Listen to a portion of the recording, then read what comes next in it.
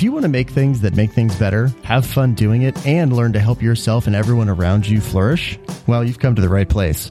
Welcome to Enliven. This is the show where we explore what's possible and the people, the principles, and the practices that are going to help you build enlivening products and enlivening organizations. I'm your host, Andrew Scottsko, and my guest in this episode is Susan Basterfield. Susan is a member and foundation director of Enspiral, a network of people and organizations based in New Zealand that's at the forefront of the global self-organizing movement. Ventures within Enspiral are building companies in a very different way than any other network I've come across so far. As they build tools, as they build products, as they build ventures, the global Enspiral ecosystem is actually also reinventing how work gets done and then continually open sourcing the practices that they invent as an expression of the underlying cultural DNA, which in their case is decentralization, openness, transparency, trust, autonomy, and love. All of this being done without traditional hierarchies, which I find very interesting. Okay, so I know that was a lot of buzzwords, and this conversation is definitely one that expanded my conceptual horizons, and I think will do the same for you.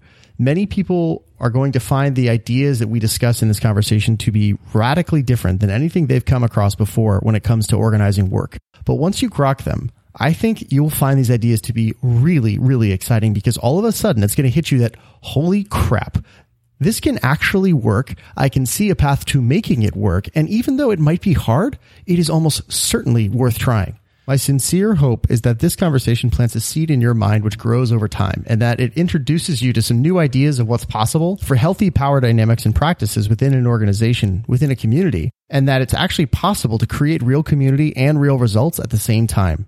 I hope this helps you to see some of the underlying principles involved in approaching a structure like that so that you can actually understand not only what they're doing, but why it works, and that you walk away with some concrete ideas that you can start experimenting with right away. Just to set expectations, for the first half or so of this conversation, Susan and I attempt to establish a conceptual foundation and to really nail down what often feels like a moving target. And then we shift gears and we focus on how each of us can start applying these ideas in our own lives. First of all, how can an organization actually work without bosses? And how can that be done through the practices of self-management? What does consensus actually mean? And how, by using a transparent and participatory governance system, how you can take everyone's opinion into account and actually still make decisions and get things done. That seems like a contradiction in terms, but it's actually doable. We're going to cover the evolution of the Enspiral network and the principles that underlie all these practices. We're going to look at how do we approach product development in an organic, bottom-up, decentralized way. We're going to cover some of the common criticisms to working this way, to self-management, to decentralized governance. Finally, we're also going to talk about why these are ideas whose time has come. As I said, this is a wide-ranging conceptual conversation that I really think is going to push the limits of what you think is possible within an organization. So please enjoy this conversation with Susan Basterfield. Susan, welcome to the show. Thanks so much for being here. Thanks, Andrew. This is an absolute pleasure. I've been looking forward to this. Oh, I'm so excited that you're here. So I wanted to start actually off with a random personal tidbit that turned up when I was getting ready for this conversation. And I know you had a phase in your life where you did a lot of bungee jumping. And I was hoping you could tell us how that happened and what about that experience sticks with you today. So yeah, I guess one of my claims to fame was I was the first woman to bungee jump off what at that time was the highest suspension bridge in the world, the Royal Gorge in Colorado. And how this adventure started goes way back to the very nascent beginnings of the internet. So back in about 1994, there probably when you were 3 or 4, there was a online platform called CompuServe, right? And CompuServe was a way of communicating with people all around the world, but not in real time. So it wasn't synchronous. So there were bulletin boards that you could post up random kind of want ads and what do you think about this? And you know, the whole waking up in the morning, turning on the computer and you've got mail.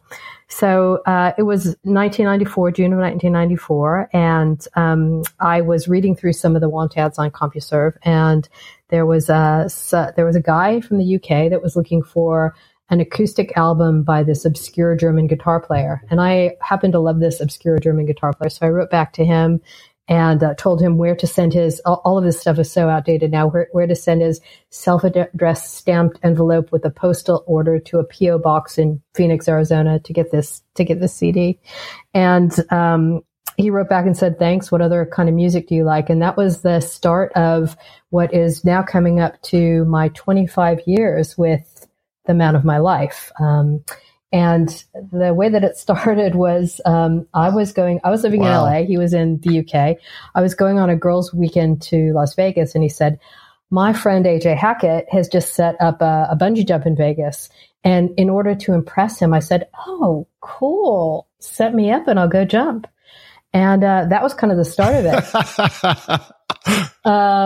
And so, yeah, after over many years, I've jumped out of helicopters, off the dam, and at the beginning of James Bond GoldenEye, he jumps off a dam. I've jumped off of that. Many bridges. Yeah, wow. So that was a little bit of a diversion in my career, but one that really was super interesting. So AJ is a great guide and mentor for me that actually invented a whole new segment of adventure sports. And when we first emigrated to New Zealand, I had the opportunity of partnering with him as his global managing director, looking after his international sites. And the configurations of that business was so interesting. There were some joint ventures, there were some franchises, there were some partnerships, and like the ridiculous to the sublime, right? Mafia in Acapulco to good old boy farmers in Australia to billionairesses in Macau, and just really interesting how that gave me a real glimpse into not only an international business, but the cultural differences of dealing with different configurations of business in something like bungee jumping. So you wouldn't have thought of that. And I really, really enjoyed my time there. And he's still one of my best friends. Well, that is amazing. I love that. Like, how many good things came out of just saying yes to a random invitation? And who is the band, by the way? Who is the German band? So he's a German guitar player called Michael Schenker. He was in a sort of a very underappreciated 70s hard rock band called UFO. So look him up. UFO. Yeah. Okay. Yeah. That is definitely going in the show notes. Great. This is fantastic. Yeah. Strangers in the Night, one of the best live albums ever recorded. So everybody go out and listen to Strangers in the Night. All right. I'm going to go look that up immediately after this conversation. That's going to be when I go for a jog later, I think that's going to be my album. Nice. This is going to be sweet. Thank you so much.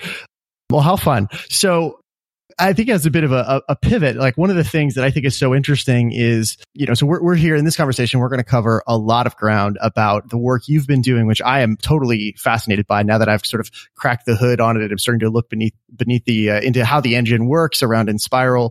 And I'm curious, just for listeners who are not familiar with Inspiral, how would you, when Inspiral is a many formed evolving thing as I've learned in my research, but how would you describe it today?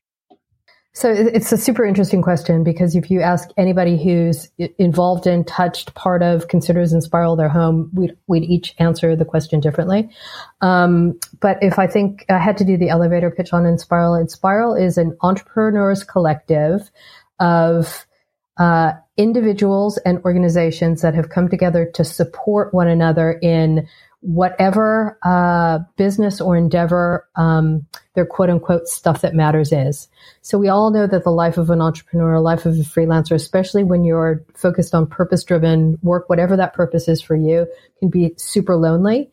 And the idea that we could choose to come together and support each other is something that really resonates certainly in New Zealand. And now we've been doing this for about best part of a decade, and now increasingly around the world. At first, it was a freelancers collective. Now it's really just a very rich, just home for myriad entrepreneurs and humans that want to think about orienting to work differently. Yeah, I love that. I've been, as I've been drinking from the fire hose of all the different things that are out there about Enspiral and the way you all approach your work, and not just what it is that you're doing, but especially how you're doing it. One of the words that sprung up a couple times when I was exploring Enspiral was this word ecosystem, and the idea that it's not a network was the other word that showed up a lot, but this idea that it was an ecosystem of many players, of many people and organizations playing a variety of roles, but all working in a holistic, sort of integrated way.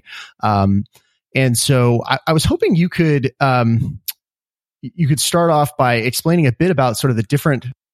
What are the different roles and types of engagement within Enspiral within the network? And then we can maybe go into some more specific examples after that. Yeah. So Enspiral is, I think, if you think of it as nested holes, and even that description makes me a little bit nervous, because that assumes that something is in the center, and I guess that's true. So at the center of Enspiral are 20 humans called members, whose only two roles are to steward the culture of the whole and to invite new contributors. We each have one non-financial share in the Enspiral Foundation, and how you become a member is one of the great mysteries of life. There's no guidebook. There's no how do you climb the ladder. There's no ticking the boxes to getting to be a member. But after you've been hanging around Enspiral as a contributor for some time, one of the members will notice, oh, yeah, like Andrew is like really, he's all in, and he's clearly getting a lot of value out of his relationship here, and making value for the collective, and really embodying what it means to be a member of Enspiral. Let's invite him to be a member. The easiest way to understand this is a contributor is somebody that one member trusts, and a member is somebody that all members trust. So for example, after this, I'm loving that you've done all this research and you're getting really excited about this. The only way that you can enter into Enspiral officially and become a contributor is to literally take the leap yourself to build a relationship. So there's no sign-up sheet on the website. There's no kind of mysterious dark hole you could get into, tap somebody on the shoulder. You have to reach out and say, look, I'm Andrew. I'm super interested in what you're doing. Can you tell me more? You'd have a conversation with one person who might then find out what your specific kind of areas of interest are, introduce you to 2 or 3 or 4 other people, have conversations, intentionally build that relationship. And at some magical point in time, it's just like, so what do you think? You want to try us out for 3 months? And if you say yes, then you instantly get onboarded onto everything. So our Lumio, which is our decision-making platform, our CoBudget, which is our participatory budgeting system, all of our Slack channels, and you get from day one of contributorship the opportunity to participate fully as a full citizen of Enspiral. You have 3 months to play around. If it's something that you kind of have found, wow, this is really a place that I think is adding life and a place where I'm feeling energetically positive, you might decide that you want to dive in feet first. And the way that you dive in feet first is to decide and kind of figure out the value that Enspiral is giving to you. And the way that looks like currently is Enspiral worth a coffee a week to you, a beer a week to you, or a pizza a week to you? If it's a coffee, $5 a week. If it's a beer, $10 a week. If it's a pizza, expensive pizza, $25 a week. That better be good pizza. Yeah. And that contribution is what kind of keeps the engine running. It's really important to know, and this is super confusing. Enspiral doesn't employ anybody. None of us are employees of Enspiral. We don't get paid by Enspiral. It's literally a foundation that has an infrastructure that allows us to, on a global basis, do participatory budgeting and collective. And there are plenty of friends of Enspiral. There are like-minded collectives and collaborations all around the world that we definitely consider part of the ecosystem. And then, hundreds and hundreds of humans that have touched Enspiral in some way, that are, supporting us in a myriad ways, whether it's financially, kind of holding the intention, making introductions, and talking about the mission that we're on. And I think the book has been like a great example of that. I'm I see all the orders that come in, and it's amazing, like literally all over the world. I have no idea how this is happening, but it's definitely touching a nerve. Yeah, in the book she's referring to is Better Work Together, which we're going to link to in the show notes. And I'll just say for all the listeners, if you are at all interested in anything that comes up in this conversation, I highly recommend getting your hands on a copy of this book. It is not only insightful, it will shake up your thinking in a lot of really great ways. And on top of that, it's just beautifully, honestly, I have to say, it's just beautifully done. Now that we've kind of laid a bit of or we've established a bit of a context here for what Enspiral is, and kind of the way I have it framed in my head right now is that it's this, as you said, there's an ecosystem, which is broad and at this point it's global. And then within that ecosystem, Enspiral, there's the sort of the formal network of Enspiral, which is a network of individuals, of organizations, of companies, that are all supporting one another, and then voluntarily contributing to a sort of underlying member-owned foundation you were referring to earlier. And that foundation is really doing network level work, right? It's working across the organizations of the network, trying to come up with tools, processes, systems that make everything better, and then contribute those back out to not just that network, but actually the larger ecosystem. When I was looking into things, it seems like there's a few underlying principles here that I want to just kind of get on the table so that so that all of us can be clear about the principles themselves, and then we can look into how those show up. And it seems like the principles are decentralization, openness, transparency, trust, and autonomy. I would add love to that, but that's a little bit too woo. Okay, so great. Decentralization, openness, transparency, trust, autonomy, and love. It seems like now we'll start to, if that's what's underneath it all, and let's talk now about how that actually shows up in practice. One of the biggest things that people who are probably encountering these ideas grapple with is basically power. At one point in the book, there's a sentence that says what we really are as Enspiral is healthy power relationships and practice.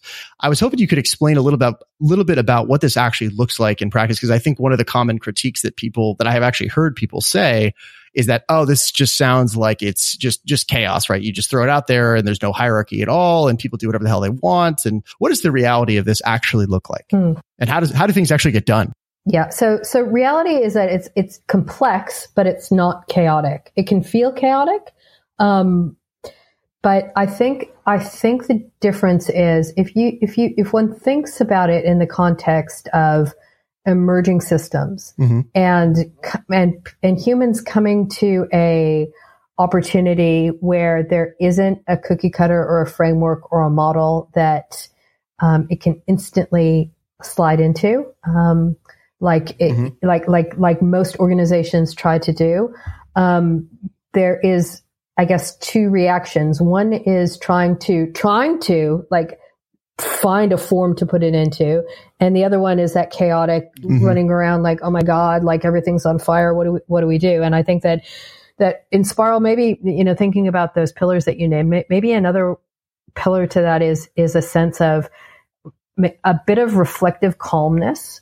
So we can sit in this space together until we see what patterns are emerging, right? And we know that patterns will emerge that then we can start to make sense of and can help us to create the practices that can give this amorphous thing some shape. And I think the difference between Enspiral and maybe some other organizations, and when we're talking about culture building and what culture is, I think that the greatest gift that Enspiral ever gave itself, if you can call it that, is not trying to find tools that would force a particular culture, but to first understand what the culture was and then invent and create tools that could make a shape of that. And so if I think of Loomio in that context and co-budget in that context, I'll take both of those examples. So we like to call Loomio the love child of the Occupy movement and Spiral. So during Occupy Wall Street, Occupy Wellington,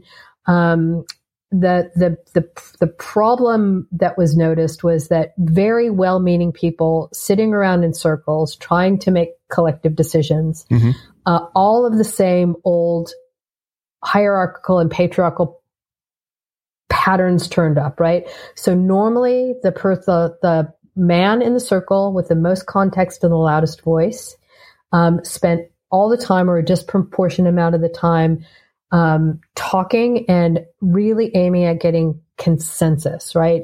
Trying to argue the point until everybody agrees or gives up because we just need to move forward.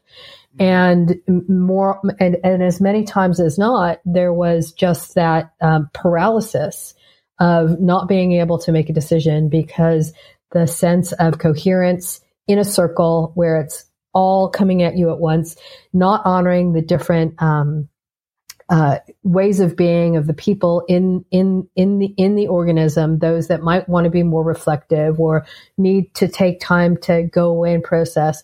When everything's happening in the moment, in the intensity, you're not getting the gifts of everybody that could be participating. So the idea is what if we notice this pattern and try to use technology to create a platform or a decision-making opportunity where everybody has equal access and can start to embody this practice of aiming for consent rather than consensus. So the idea of creating a proposal-led culture where anybody in the system can offer anything for discussion, feedback, difference of opinion, and when the proposal becomes ripe enough, then you open it up for a vote, I guess is what you call it. So is this safe enough to try? Give it a thumbs up, right? If it's not safe enough to try, we've got to block it and try again. But literally understanding our practice allowed us to build a tool that was a reflection of the culture, not the other way around. Co-budget is a very similar story. So in the early days and until now, there's always surplus in the system, right? So how do we spend the surplus? How do we make decisions collectively about how best to spend this? And in the early days, it was a spreadsheet. So I might need to do a website refresh, or you might want to go on a particular training, or we might want to invite somebody who has needs to come to an event that is subsidized. Anybody, again, because it's a proposal-led culture, anybody can make a proposal for funding this, but then the collective needs to decide how they want to spend their money. So co-budget has moved us from a spreadsheet to really almost, you can think of it as an internal crowdsourcing process where people decide on the basis of their own abundance what projects they want to fulfill. Super excited. We just did our quarterly co-budget round, and I think we allocated about $17,000 worth of abundant funds to about 5 projects, and it works. And I'm just so excited to see what happens out of these initiatives that we've been able to give a little bit of a kickstart to with our generosity. Yeah, I love that. I think one of the things I want to just go back to and reinforce really quick before we move forward, because it's seems to be so foundational to the way everything in the Inspiral ecosystem works that I want to make sure people really understand it. And it was this idea of consensus. And I think one thing that became very clear to me in my research was that we've pretty much all got the wrong idea about what consensus is.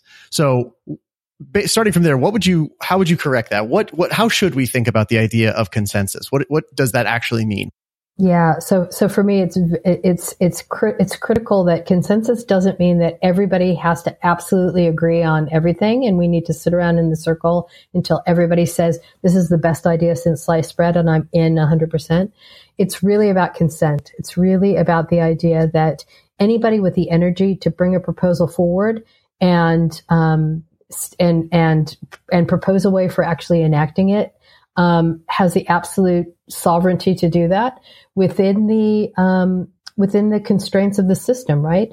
And each system is going to have a different definition for what is safe enough to try, and what does or does not either inhibit or bring us backwards.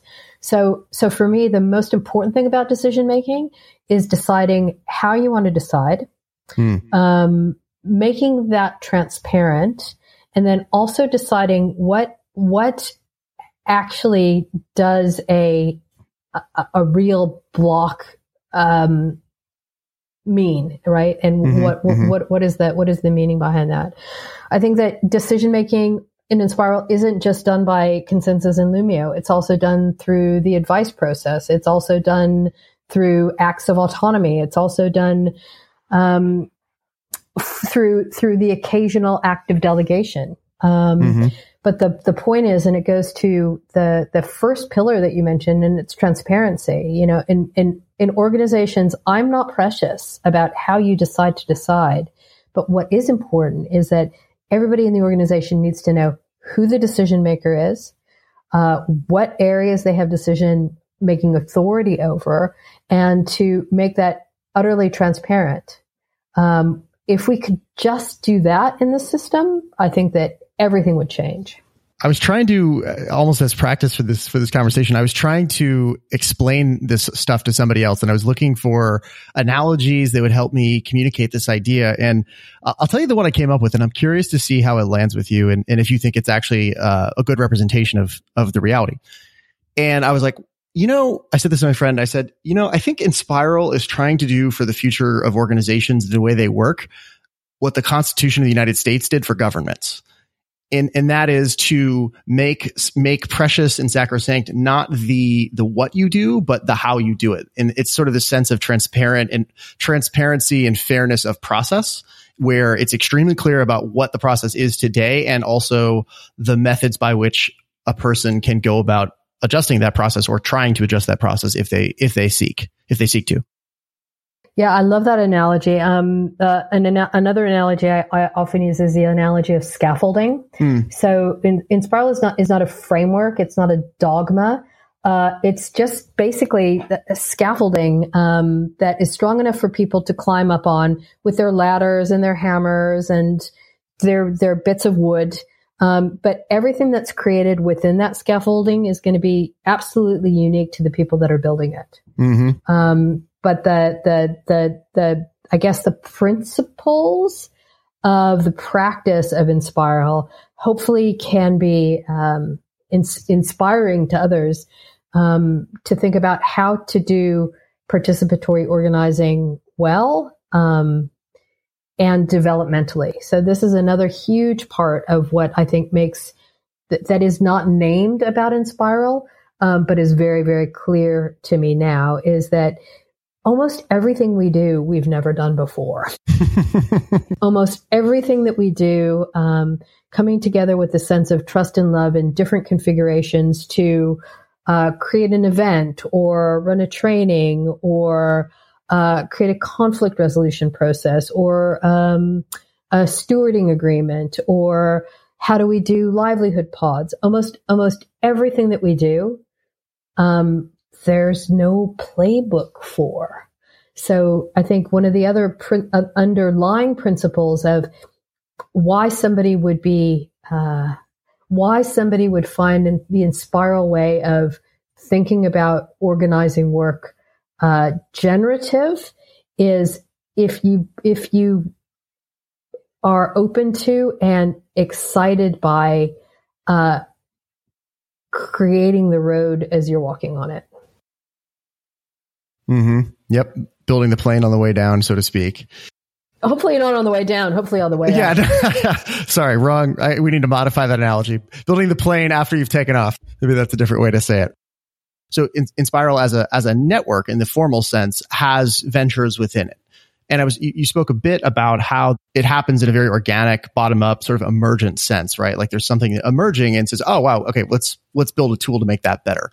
But could you walk us through the process, sort of starting from that point of, okay, we see a need within our ecosystem, within our membership for this thing. How's it go from there? Like, how does a new venture get set up? Yeah, and I think it's easy for me because I can speak to my current venture in Inspiral, which is Greater Than. So beautiful. Greater Than is a co-owned by 4 Inspiral members: myself, Kate Beecroft, Francesca Pick, and Anthony Cabral. So Ants was also the co-producing author of Better Work Together, and Kate and Francesca both contributed to the book, but that's an aside. We have so we're partnerships, and it's a purpose-held organization. So we've got an organization called the Purpose Fund that holds one of the non-voting shares in the organization. How this all got started was, I can remember very well the day.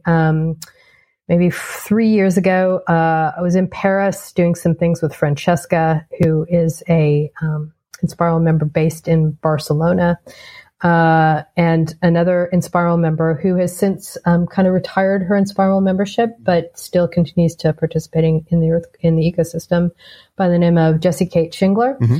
And Fran and Jessie were talking about CoBudget, so the tool, the app for participatory budgeting. It had been lingering and not really having a home for a little while. The person that was stewarding it had kind of left to do some other things, and they were thinking, okay, what if we made a proposal to Inspiral to take on the stewardship of CoBudget as a product? So it started from there. So the idea that these 2 members saw an opportunity for CoBudget as a participatory budgeting tool outside of just the Inspiral context, thought about how they'd identified a potential market, how they could propose to the network that they would take that forward. So they did that, and they did that, right? And for about a year, Greater Than was focused on bringing CoBudget to market as a tool. After about a year, for one reason or another, and you can't call it a failure. You just call it maybe too early to market, or just a little bit of lesson, or maybe it wasn't actually what needed to happen. Kate Beecroft joined the organization, and they started to bootstrap some of the co-budgeting, economic model by doing some consulting with organizations that wanted to do more participatory governance. And this is the work that I had been doing on my own for a couple of years without a particular home. I was just as a kind of a freelancer in Inspiral doing it off the back of my own organization. And Ants equally had been working with an Inspiral venture called EXP. And we started flirting together the possibility of Anthony and I joining maybe a year ago. And we officially in New Zealand this March decided that we were all in and that we were going to build this organization together, and kind of decided that we were going to do this as an Inspiral venture. And that's how Greater Than was created. And today Greater Than has some amazing clients, including Consensus, the largest blockchain company in the world, DAOstack, a decentralized DAO, Climate Kick in Europe, doing work with SheEO, which is an organization that's reinventing funding for female-led ventures, the Value Web, which is a collective of very high-level facilitators that work with the World Bank, amongst other very large organizations. And we are proudly an Inspiral venture. And that's just one example of how ventures get started from my personal experience. one of the things I want to make sure we address here are some of the common critiques or concerns that people might have about working this way, because it is so different than what most people are just used to. And one of the things that I could imagine another entrepreneur having as a concern is, this idea of like, wait a minute. So I start this whole company and I build it up from nothing and I have to like share all my profits with this whole collective. Like I can't actually benefit from my own work. Is that an unfounded or misleading concern, or what's the reality look like there? The reality is you can contribute back as much or little as you want, right? There are some ventures that are not contributing back anything. They're contributing back their energy in other ways, but not financially. So I guess that's the misnomer, is there's no rule. There's no sort of like, you must contribute back 20% to the center. Absolutely not. You can do as much or as little as you want. And even in the generic organization of other forms of what we call livelihood pods, it's all completely up to the people that are creating it. There are no hard and fast rules, other than that the impulse and the impetus is to do this in a way that is supporting one another, looking after each other's well-being, and creating opportunities for each of us to develop in the ways that we're trying to do that. So one of the things that you just mentioned in there was this idea of development, which is something that I know is very important to you and also important to me, is this idea that, and this I think goes back to one of the things we first connected on, which is the book that I found deeply inspiring called An Everyone Culture, which is sort of establishes the idea of what is a deliberately developmental organization. So what are some of the core ideas from that line of that body of work that have made an impact with you within Spiral, and how you're pursuing that? I mean, I think just like anything else, it's serendipity and it's timing. So in Spiral had been going for many, many years before I got my hands on that book, right? So my introduction to that work came from reading a Medium article by Brian Ungard, who's the Chief Purpose Officer at Decurion Corp, which is one of the books that's featured in An Everyone Culture. And the title of that particular blog post was Operationalizing Love. And I read that blog post. I got completely swept off my feet.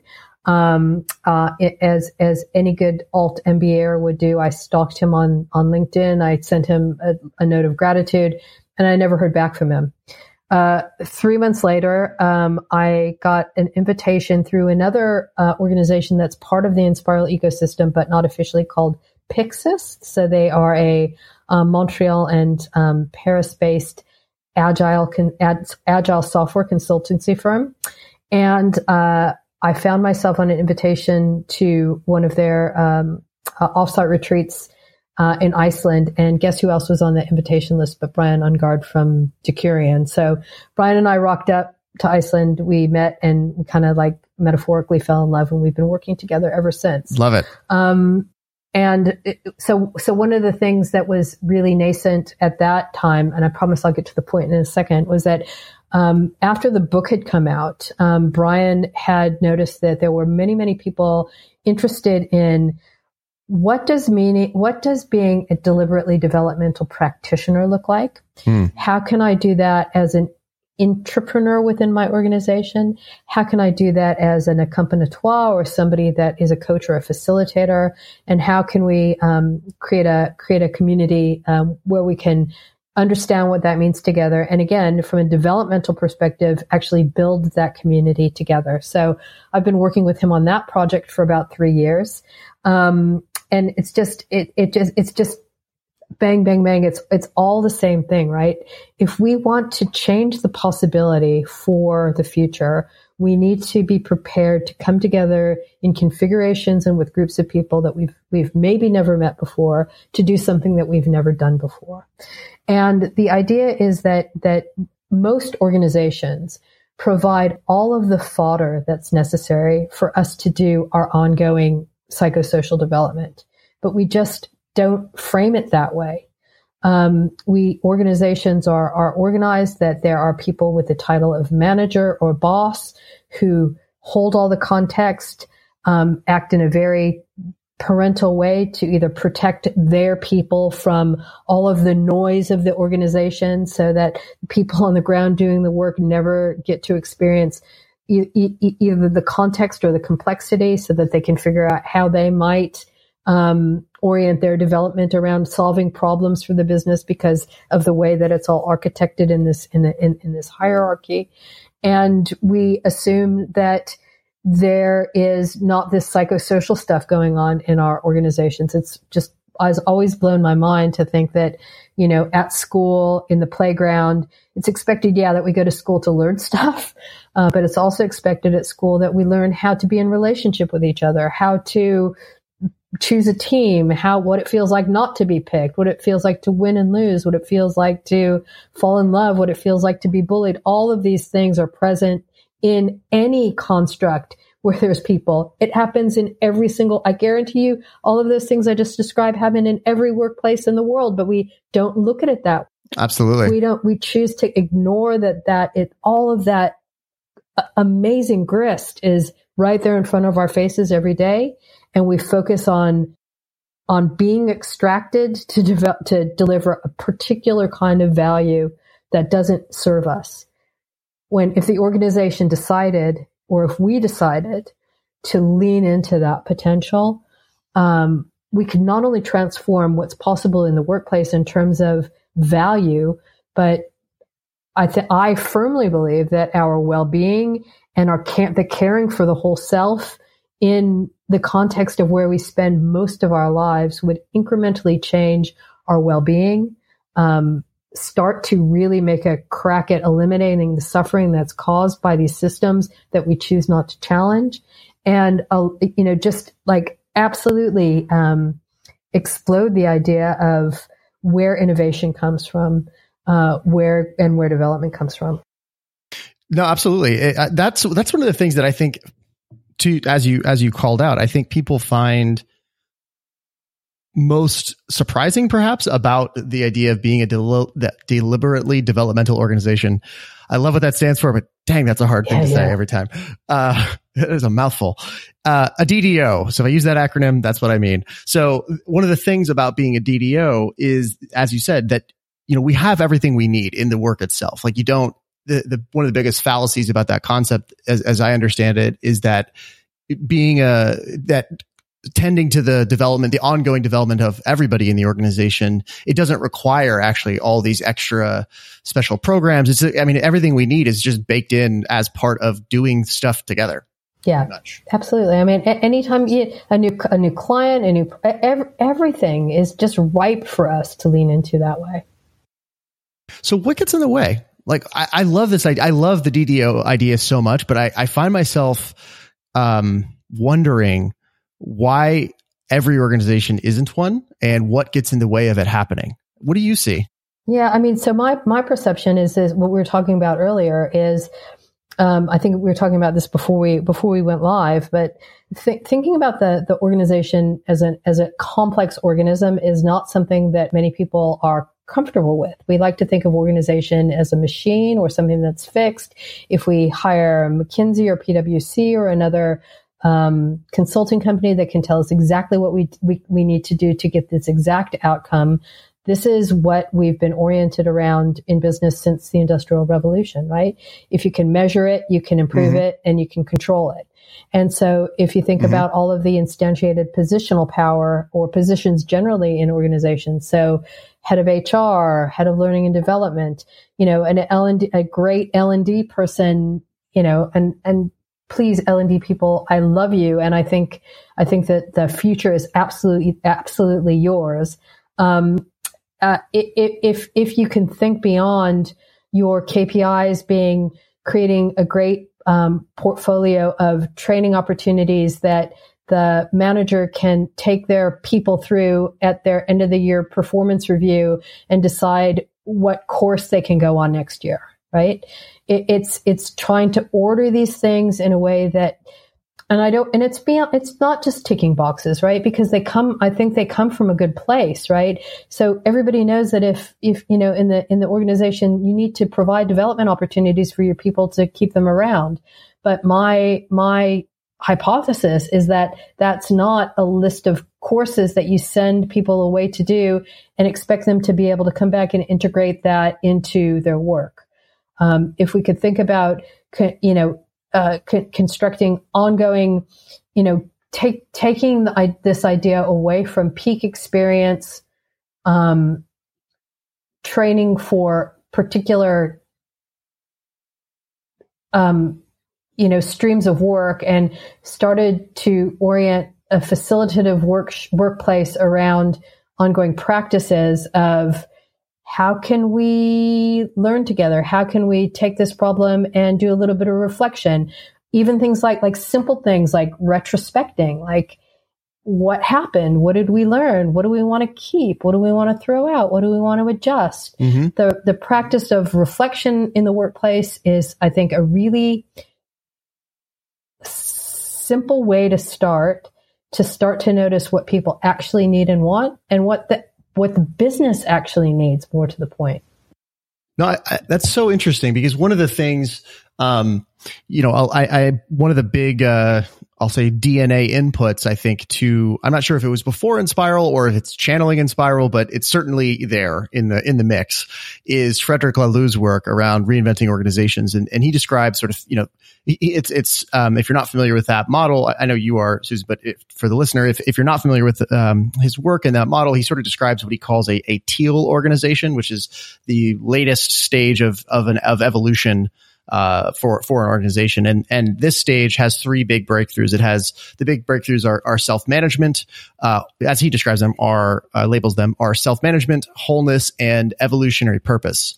And with what you were just saying, Susan, I'm hearing a lot of that evolutionary purpose, this idea that it's emergent, to go back to that word, that it's evolving on an ongoing basis. Organizations are complex systems, right? And their needs are changing all the time, right? And needs come from every dimension we can imagine. It comes from the market. It comes from our customers. It comes from the people that are participating in the organization. It comes from what each individual is seeing. It comes from the lessons that the organism is learning itself. If the ecosystem and the organization can see itself or not, if the organization is reflecting, if it's learning from what gives it life and what takes life away. We can't imagine that a company is a fixed, rote, controllable thing. It's kind of folly. But that's what we still choose to believe. Yeah. If I think about the evolutionary purpose, or the evolving purpose of Inspiral, started with Joshua Weil, being lonely and wanting to work with other like-minded people, to try to figure out how he could spend more than 20% of his time on the stuff that mattered to him and create the conditions for his work to actually reflect his purpose for work in the world. And then, that attracting a whole load of freelancers who also had that same impulse, that decided to collectivize their money to make that more possible for them as they started their own businesses, or figuring out what the next step in their career was. And then the noticing that, freelancers really weren't going to be the end state of Inspiral. And now it's pods and livelihood pods and ventures. Things don't stand still, but if we don't pay attention to and be able to sense and respond, we're going to miss the boat, and we're going to miss out on our potential. But it's hard. It's hard, man. It's hard. It's hard to think of work. The saddest thing I think of, friends of mine that live in New York or San Francisco, like the way that the system is set up, you can't spend more than 2 hours a week doing anything but earning money, right? We need to create the conditions for us to be able to experiment, to play, to fail, to notice, to reflect. And, that's one of the reasons I'm so grateful for New Zealand as a place, right? We have the social infrastructure and the mindset that allows us to do that in a way that I'm not sure Inspiral could have happened anywhere else. And I don't know if that's a barrier, but that's definitely something that I think is that I've noticed. Yeah, no, that's really interesting, talking about how that cultural context shapes what's frankly available for people to, it shapes the conditions and the space in which shapes everything that they're able to do, or at least what's easy to do. On that note, because I think one of the things that I'm very excited about is the spread of these ideas. And before in a second here, I want to shift gears and kind of really spend the remainder of the conversation focusing in on how pathways forward for people listening, right? We spent a lot of time talking about the ideas, the concepts, which I think by now people are really starting to get a sense for that. But before we shift gears into that, one thing I wanted to ask you is, I have a sense listening to you, it seems like this is an idea whose time has come. Why do you think that is? Why is this so relevant now? I think that, like, the words that are coming into my head are urgency and desperation. I mean, that's kind of on that, like, apocalyptic side. Yeah. But I also think that technology and a level of awareness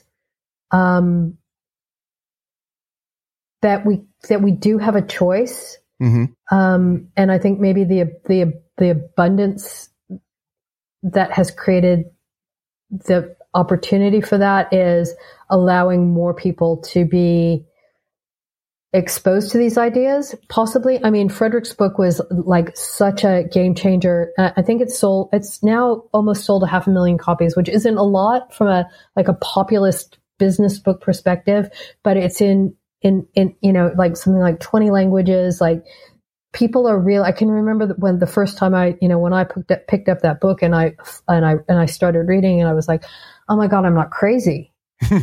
like finally somebody was putting into words what I'd always sensed in my whole, 25-year career as a senior leader in big multinationals. I couldn't understand why the system was artificially limiting the potential of its people for some weird reason of control and power, right? And I think that the possibility for something different, and I think that whatever you think about the entrepreneurs craze and people like Tim Ferriss or other people, even Seth, right? The work that these humans are able to do from a populist lens to maybe kind of crack the shell a little bit, so that these ideas can get in. But I don't think it's going fast enough. I was just in Austin over the weekend at a wedding and talking about South by. So 3 years ago, we had a spot at South by talking about these ideas, these teal ideas. It was the first time any kind of progressive management topic like this at all was there, and there hasn't been anything since. Really? Wow. I feel, yeah, it's crazy, right? So I feel like the energy is right. I mean, and I think that we're seeing different books in the fray as well. Like, I don't know if you're aware of my friend Samantha Slade has got a brilliant book called Going Horizontal, which focuses on the personal practices that we can do to ready ourselves for this way of working. My friend Aaron Dignan from the Ready, and his book Brave New Work, which is really capturing. I know that he was speaking at NASA a couple of weeks ago, really capturing that other kind of level of consciousness. I think that these breakthroughs, and I think whatever you feel about, again, like somebody like Brene Brown, talking about courage and vulnerability, I think that most leaders, and I even hate to use that word leaders because that is pejorative, right? Because when I say leaders, most people that are listening are going to think of managers or leadership in the hierarchical organizations they're in now. But these concepts of bravery and courage and vulnerability, I think are what is going to create that little opening for more and more humans to be willing to at least see what it feels like to maybe start their meeting with a check-in instead of jumping right into it. Going from meeting to meeting, right? What's on the agenda? Let's bang, bang, bang. Let's get through it. Maybe consider coming in, sitting in, taking a couple breaths together and just saying, yeah, how's it going? What's on top? and taking 5 minutes to go around the room to hear, I've just come out of a really intense meeting, so I'm not like completely in the space yet. Just give me a few minutes. Just know that I'm a little bit distracted. Or, my 4-year-old is sick. She was up all night, so I haven't gotten a lot of sleep. Or, I've been waiting for this meeting for the last 2 weeks. I'm super excited. I'm all the way here and I'm all the way present. So people would say, the critique of that is, I don't want to know about your personal life, but all of that information those examples are signals, they're data to know what's possible in this particular time and space to get through, who might have the energy for it, who doesn't, who's distracted, who's working on this, what maybe the person that's distracted, maybe the reason for everybody being together is not to do the meeting that was happening there, but to help that person make sense of what they need to do to bring the company forward. But if we're not actually taking the time to sense into all of the other signals and all of the other data around us, this comes to the breakthrough of wholeness and bringing your whole self. If we could just start to practice something as simple as that, I think we could transform everything. I can't remember the name, the founder of IKEA who passed recently. In his book, he said that the one fundamental thing that changed everything about his organization, about his leadership team, was the process of check-in. So a little thing like that is one thing that any team could try to start to practice to see what more data it can give us if we're not just rushing from thing to thing without checking in with our humanness.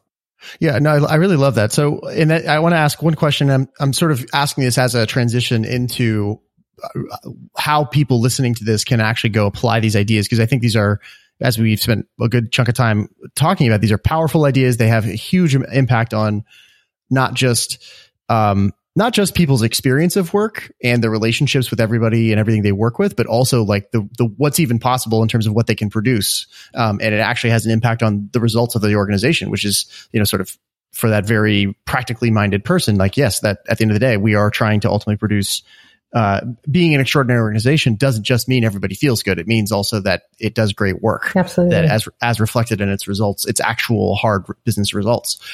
So my question is, and this is sort of me putting on my skeptic hat for a second here. And you've spoken, and I've heard you talk elsewhere about, your own frustrations with, kind of getting your heart broken one too many times in an organization and eventually saying like, screw it, I'm going to go just figure it out somewhere else, basically. And I'm curious, for people who are listening to this, and are these ideas things that can actually be added into an existing organization, or are these really things that can only be implemented from a clean slate?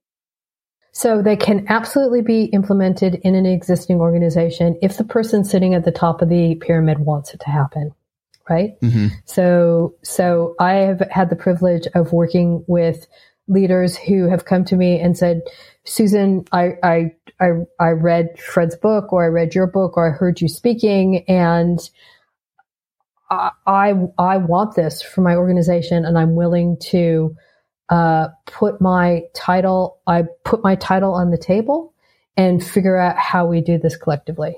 So if the person sitting at the top wants it to happen and is an active participant in the process, absolutely, organizations can transform. I worked with an organization in Perth, Western Australia, 1,200 person organization that's been on this path for about 3 years now, that has completely reoriented its organization. I work with an amazing organization out of India called Yash Papers, who is trying to rid India of styrofoam by creating compostable tableware. The son of the founder is. We're in this together for 20 years, right? We know it's going to take that long, but we're in it for. It's a long game, right? It's a long game. So yes, but you can't transform. My belief is, and I'd love to be proven wrong, the system can't transform unless the source or the current source in that system wants it to happen. Yeah, no, it's a really, it's something I think a lot about, and I've been discussing with a lot of guests on the show and other people as I'm exploring these ideas, because I on some level, I agree with you that, there is, and I think this is one of the reasons why, or I assume this is one of the reasons why you are, or Enspiral is sort of directly, I don't know if it's fair to say anti-hierarchy, but much more focused on a non-hierarchical approach. And my assumption there is because, generally speaking, the hierarchy ends up getting in the way because of power games. Is that fair? I mean, I think that's true. I think that, my partner, Francesca, she wrote a great article, on Medium that you should put in the show notes, which is called "Cut the Bullshit. There is no such thing as no hierarchy." Mm-hmm. So that's kind of one framing for it. But in Spiral, that like one of our phrases that we keep on repeating is that nobody leads all of the time. Everybody leads some of the time. And followership is as important a gift as leadership. Mm-hmm. So cut the bullshit. There's always going to be hierarchy. There's always going to be social capital. There's always going to be the power of context, or the power of influence, or the power of age, or the power of youth, or the power of whatever, right? Mm-hmm. And in any configuration, those hierarchies are going to exist. But back to the point when we were talking about decision making, if we can name these things, what's right in front of our face, okay, this is what's happening here. If we can name it and see it for what it is, then we can be with it, mm-hmm. and not pretend that it doesn't exist, and not be like fall into this victim position of being a victim to the power. Because it's all around us all the time. Our job is to be aware of it and to have the discernment to be able to name it and to be able to work with it. Yeah. So that makes sense. And I want to talk now about how we do this, because it's obviously it's possible. As you said, it's hard. This is a long game. It's a tough game.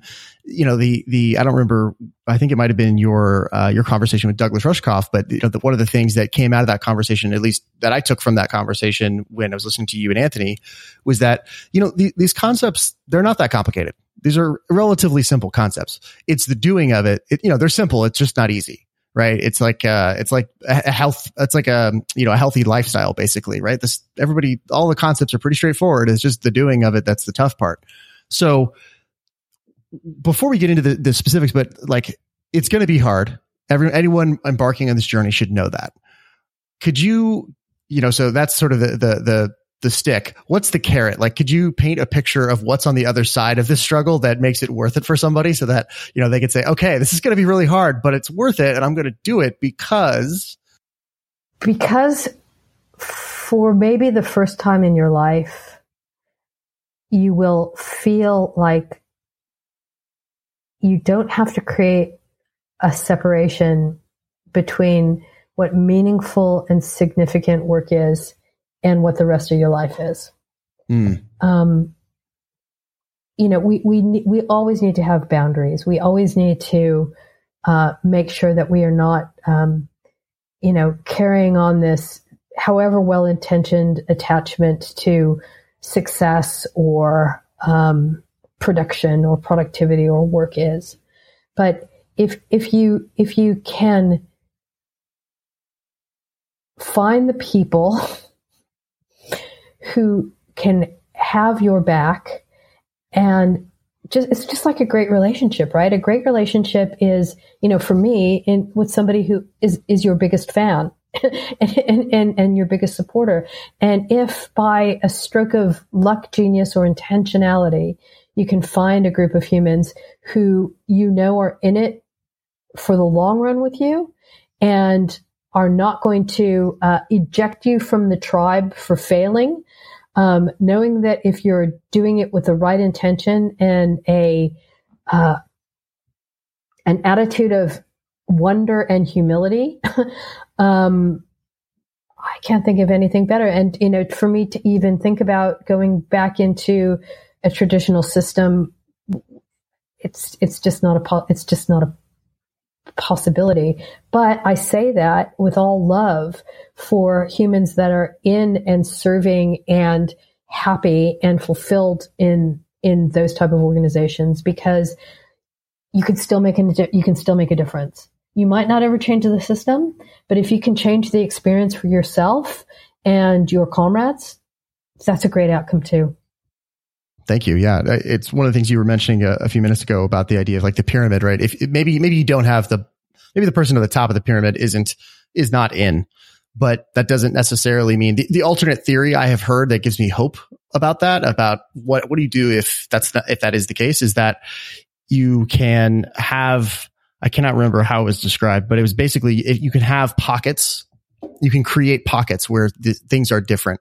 And over a long enough timeline, if it's really working in those pockets, it will start to spread as people leave that little team, leave that one starter team, and then they go start a new team, and so on and so forth. And eventually, over a long enough timeline, it can spread that way. And in some ways, the tail can wag the dog. That's definitely not the easiest path, but it seems like a path, which gives me some hope. So to that end, let's switch gears now. And I want to spend the rest of our conversation talking about, if people have been listening to this and they love these ideas or want to start to take this on and bring this into their life, let's assume for the purposes of this bit of the conversation that they are in an existing organization and maybe they've got the buy-in from the top, maybe they don't. But how can someone listening to this, which is mostly product leaders, entrepreneurs, culture leaders, people who have some degree of influence in their organization, whether or not they have full-on authority over the whole thing, how would you recommend that they start?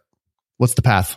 So the best set of open source tools that I know to help, product teams or leaders of any stripe start to feel the experience of a more participatory organization is a set of tools called Liberating Structures. So liberatingstructures.com. There's a great app, Liberating Structures app, which is a set of about 40 practices that from very lightweight to very complicated that you can start to practice with your teams. So that would be one place I would definitely start. If I could suggest one kind of regular practice to do, or two practices. Check-in, which I described in some detail earlier, and then the practice of retrospectives. So retrospective is a practice that's very common in agile environments.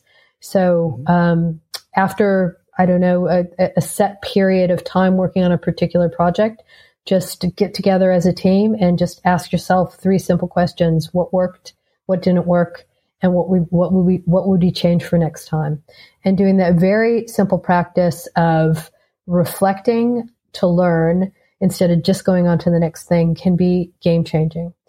And then I think of a principle that is not maybe as scary as full transparency or making all the decisions together, would just be this idea of having a regular cadence of something, right?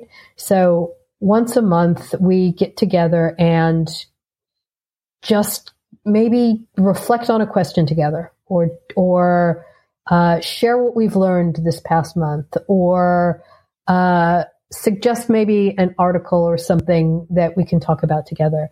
But setting regular times in your workplace or in your work schedule for coming together with no particular agenda to make sense of the world together. And a little bonus that could be interesting. There's some precedent and some increasing energy around the idea of peer coaching or peer support in organizations. Very simple process that I've been using to that has been transformative for myself and the people that I've been doing it with. This is very simple. Half an hour a week, get together with 2 other people, do a round of, what are you noticing? What's going on around here? What are you noticing? Just what are you noticing in the system, with no judgment, with no trying to fix it. Just, yes, I've noticed that like the energy has been really high this week, but when we found out that we weren't going to get that other contract, I think that kind of maybe was a blessing in disguise, and that kind of switched our thinking. And yeah, I'm just feeling like, I don't know, it feels like we're re-energized. Like that's one example of what a noticing in the system might be. Everybody gets a chance to just say what they're noticing. And then the second round is for each individual to say what their current development edge is, what they're working on. So for example, me, and you probably maybe have noticed it in this. So my current and ongoing development edge is clarity and conciseness. So in my written word and in my spoken word, I do tend to maybe use too many words or fancy words. And so I'm trying really hard to, make some adjustments around that. And one of the things I'm trying is to take breaths and slow down. Mm-hmm. And then you open up that to the other two, saying any other advice, anything else that you could think of that I could be trying. And so this really hits a couple of things in one quick process. It allows us to start noticing the system together. It allows me to take responsibility for what I'm seeing in myself without waiting for feedback or judgment from somebody else.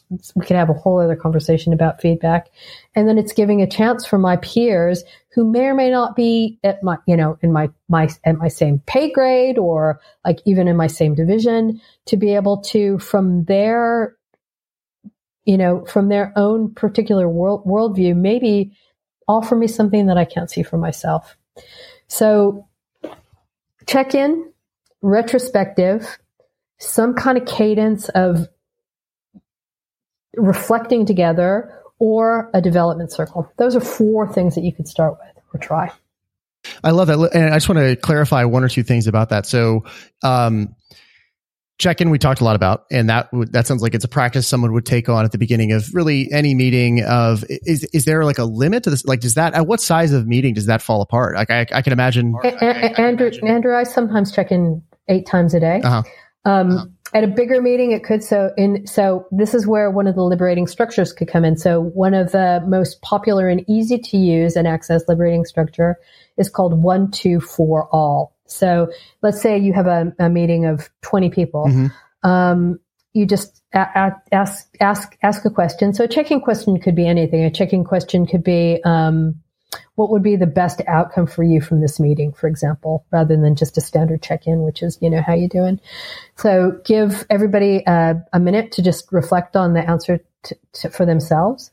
Then a minute to share with the person sitting next to them. And then one pair joins another pair to hear from each other. Are there commonalities? Are there differences? Like, are we like on the same page? Are we not on the same page? And then one person from each of those 4 is sharing back. So if there's 20 people, you get kind of 5 voices back into the room instead of 20. And you can do that process in, 5 or 6 minutes. So just touching on the other real value of these kind of practices. I talked a little bit earlier about the sitting around in the circle with the loudest voice in the room. Think about that from a meeting perspective as well. Not everybody is comfortable, like just being fully out there in a meeting and like being the one that's always speaking. Yeah. So people want to process offline, come back. Exactly. So using a liberating structure like this, like really does take all of that into account. So you have a minute with yourself to think about it before jumping in. And you have like an intimate one-on-one with somebody where you're not sharing to the whole group. Then in like just adding another 2 to that gives a little bit more context, a little bit more pattern recognition, and then sharing back to the broader group. So this starts to bring in the practices of actually honoring people's differences in the workplace, creating the conditions for everybody to participate equally, even if that doesn't mean, speaking in a round, right? So all of these little techniques and methods and practices, it's not complicated. You said that before. It's, what I'm describing is not complicated, but it needs to be intentional. Yeah. So I love what you're saying. And what's coming up for me is I'm imagining myself applying some of these practices, and I'm both excited about that. And I also have fear that's coming up around certain practices and of course it's environment dependent, right? Certain environments, I'm like, yeah, no problem. Other ones I'm like, oh man, I don't know. And so I imagine I'm not the only person. People listening to this, some of them are going to be having that similar experience of holding, going, oh boy. So I guess I'm trying to phrase this as a question.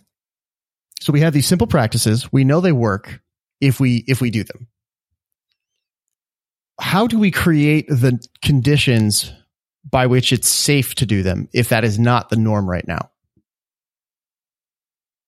I mean, what's coming up for me is that like thinking, so in my world, it's completely safe all the time. It's not like, and safe is a word that makes me nervous as well, because it can't be too safe, right? Like you don't want it to be so safe that nobody's taking risks ever. So it needs to be like this balance of safe and open. But if I think about this on the other hand of doing this in, a situation with a boss or a peer who I might be in, you've got that kind of vertical power thing, but you've also in many organizations got this horizontal competition thing going on. And I guess this is a long way of saying, I don't know. I don't know. And also I need to recognize I'm not a therapist, and this isn't about therapy. This is about like, how do we intentionally come into a space where we're wanting to be open and respectful, and knowing that those two things mean different things for different people, and knowing that in many, many workplaces, it's simply not safe. I don't know how to answer that question. I'm sorry. I wish I did. Yeah. Me too. And I think it's an open, and they're probably, similar to the idea that there isn't a framework here. There's just a jumping off point, for example, or some examples to build from. I doubt there is one answer to that question. Mm-hmm.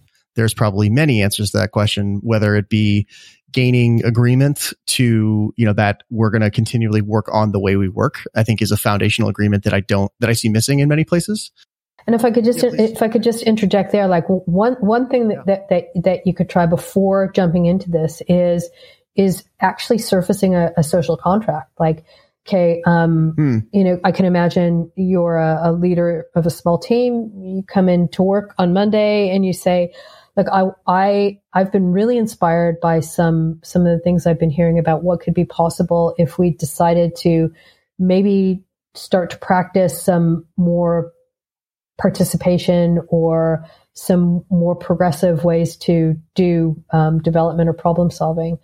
But in order for us to start that, we first need to make some agreements. So are you in, what does it look like? What are the agreements that we might put in place to, create the conditions for us to feel okay starting this, and just allowing that group of people to say, right. I mean, it could be as simple as, nobody will talk all of the time. What happens in the room will stay in the room.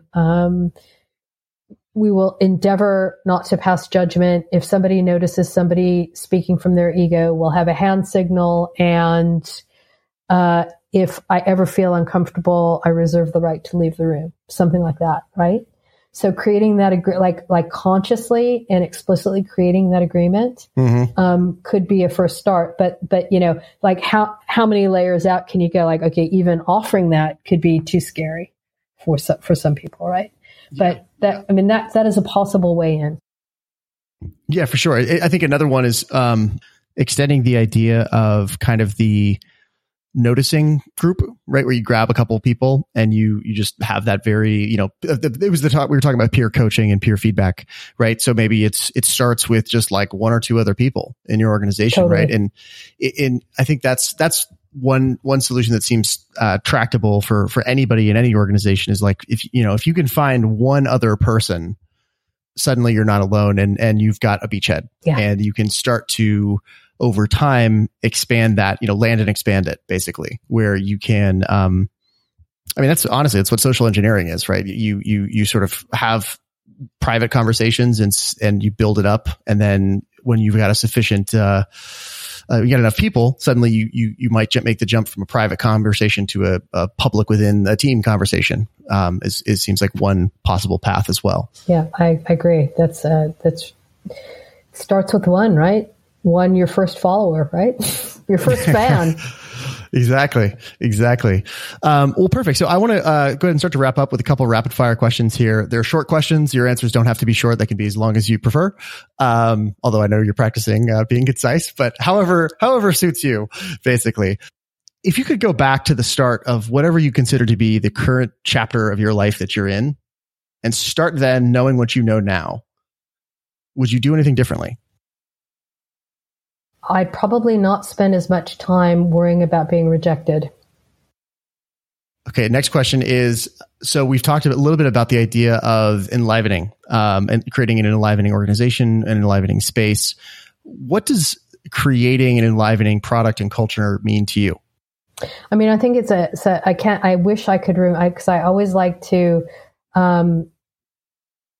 acknowledge the source of things that have inspired me and motivated me. And I can't remember the name of the person who said this, but they said to me, Susan, just ask when you're trying to make a decision or like assess a situation, simply ask yourself the question, is it life-giving or not?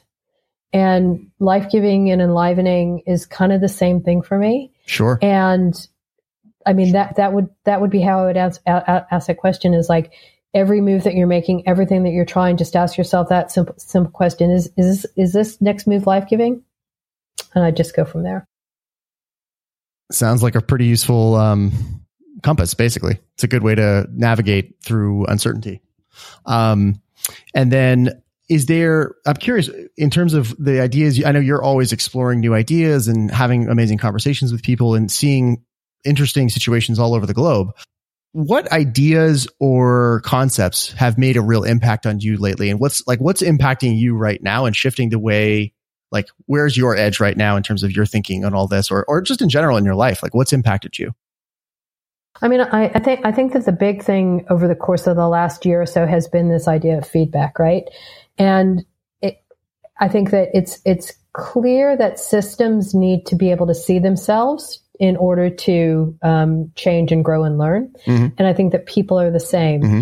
But I think that most feedback is unhelpful because it comes from the perspective of what the person who's giving you the feedback thinks is good and right? It has nothing to do with you. It's a projection on your behavior based on another person's beliefs. And even if it comes from a place of love, it still is, Andrew, I think that if you had just had asked a few more insightful questions, then you might have kept the audience a little bit longer. That's just what I'm noticing, and you can take it for what it's worth. It has nothing to do with you, right? It has everything to do with me. And if we can shift our ownership of the systems for the signal back into what I'm seeing and what I'm doing, and what are you noticing about the specific things that I am working on for myself, I think that we could shift the whole dynamic of being afraid of feedback, bristling every time somebody comes up and says, do you mind if I give you some feedback? Taking on, for a long time for me as a woman in business, every bit of feedback was a critique or criticism or something else that I needed to learn how to do better. Mm-hmm. But these things have nothing, very, very little to do with me and everything to do with you. So that's what's holding my interest now.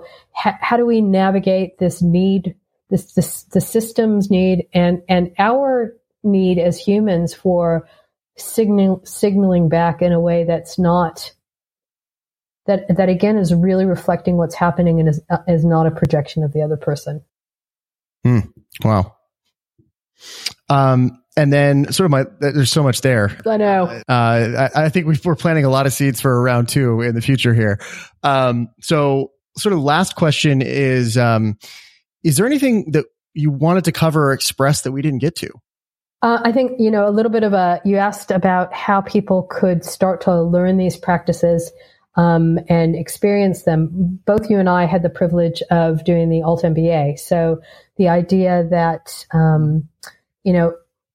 committing to an adventure or an immersive experience with people that you don't know all around the world, to step into a week and do something that you've never done before in a way that you've never done it before. We've taken that kind of conceptual framing of what an immersive learning experience could look like and created the Better Work Together Academy. So we have three courses currently that are underway. So the Practical Self-Management Intensive, which I've been running for about 4 years now. a great immersive on Alana Irving's chapter in the book around full circle leadership, and another concept based on consensus, consent-based, and decision-making generally called Better Decisions. So if anybody is interested, please put Better Work Together Academy in the show notes, and will do. That's another way that you can have that experience with others and not feeling like the freak sitting in the corner. Absolutely. That is definitely going in the show notes. Fantastic. So just in wrapping up, where can people find you online? And do you have any requests of the listeners if they want to reach out to you or somehow otherwise engage or get involved with you in Spiral, what you're up to? Yeah, absolutely. So inspiral.com, betterworktogether.co, betterworktogetheracademy.academy, greaterthan.works, Susan@inspiral.com, or Open to Grow on Twitter. Reach out, share, love to know what you're thinking, link in with me, and I'm sure I'll have the opportunity to see many of you in person as I travel the globe trying to, emancipate the workplace of the future. I love it. Well, with that, Susan, again, thank you so much for your time and for sharing all this. This has been absolutely fascinating, and I look forward to more conversations in the future. So thanks again. Yeah, appreciate you, Andrew. I think you're doing great work, and keep it up. All right. Thank you. Thanks for listening. If you enjoyed this episode, please rate and review us on iTunes. That helps us reach way more people and build this community up. For show notes, links to the resources, and everything else we discussed, please go to enliven.fm. Feel free to reach out with questions, feedback, or just to say hello by emailing connect@enliven.fm. Be sure to subscribe, and until next time, my friends, leave them better than you found them. We'll see you soon.